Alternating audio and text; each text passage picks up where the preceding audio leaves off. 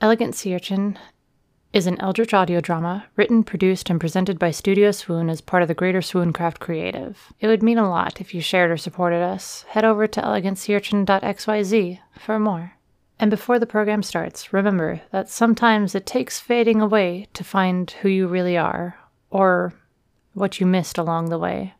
We all experience the shock of knowing we missed something that may have been truly precious.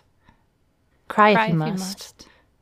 You wouldn't be you if it had gone that way. Hey, you listening, thanks. And enjoy.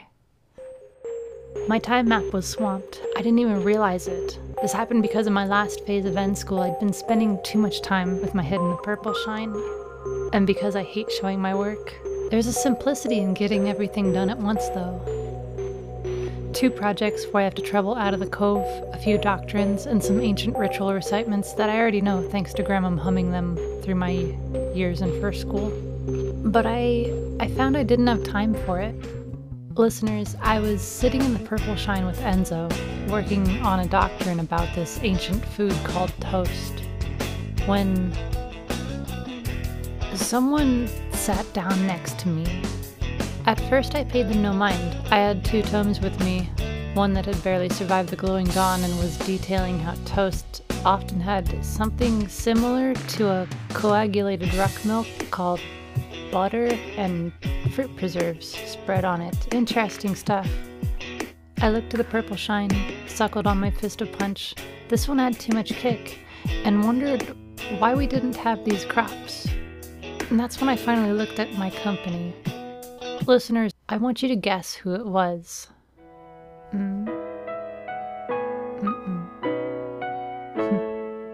Good try. No.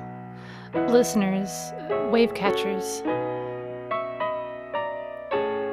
It was Dux Jones. Jones himself was sitting beside me, scratching Enzo's head. Nox, this might seem fast.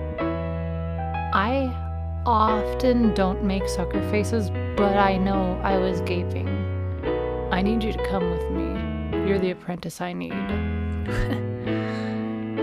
I mean, I'd seen pictures of Dux Jones before, but he didn't have the aged youthfulness of most elders. His hair was sandy and speckled white. His face had fault lines like he hadn't had treatment in decades.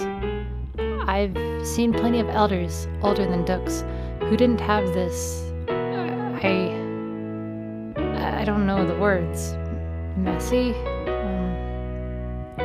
I guess I'll just call his appearance Juffied. He wasn't Juffied like the old men at the pet shop that I once went to.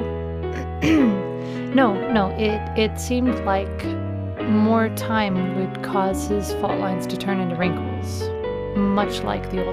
But what he was saying, I had no time for what. He continued though. I know, Nox. End school, gotta get your praise from a tendril. He laid back, looking up at the purple shine.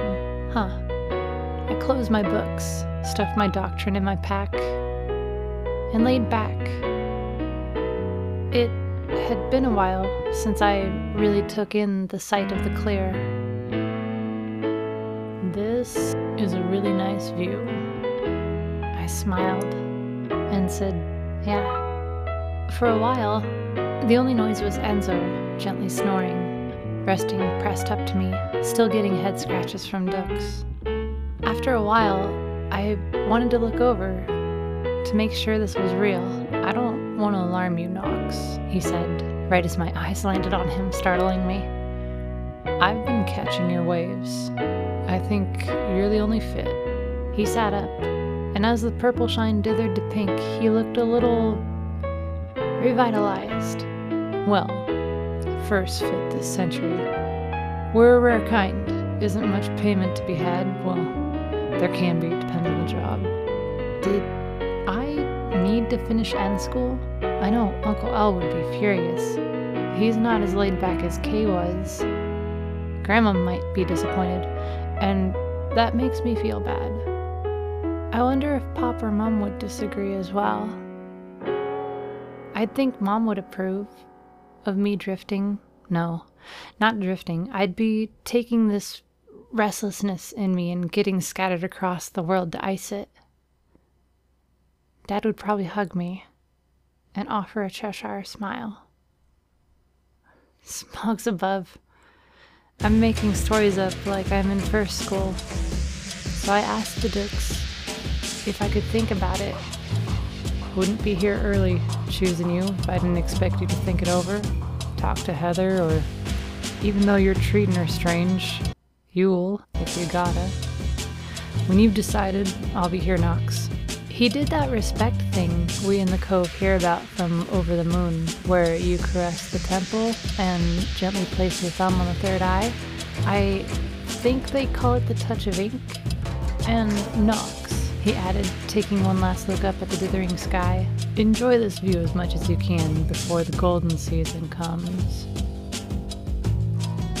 I drifted for a long time like a cloud of forsaken detritus, arriving inevitably at Heather's Hollow.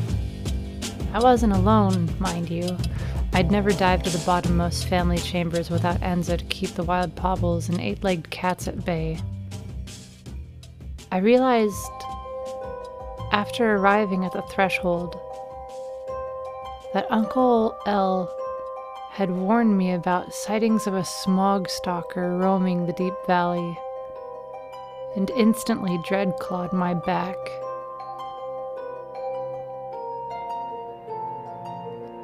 Sina had reached out to me a few days after the Cove took the Doorbell Championship.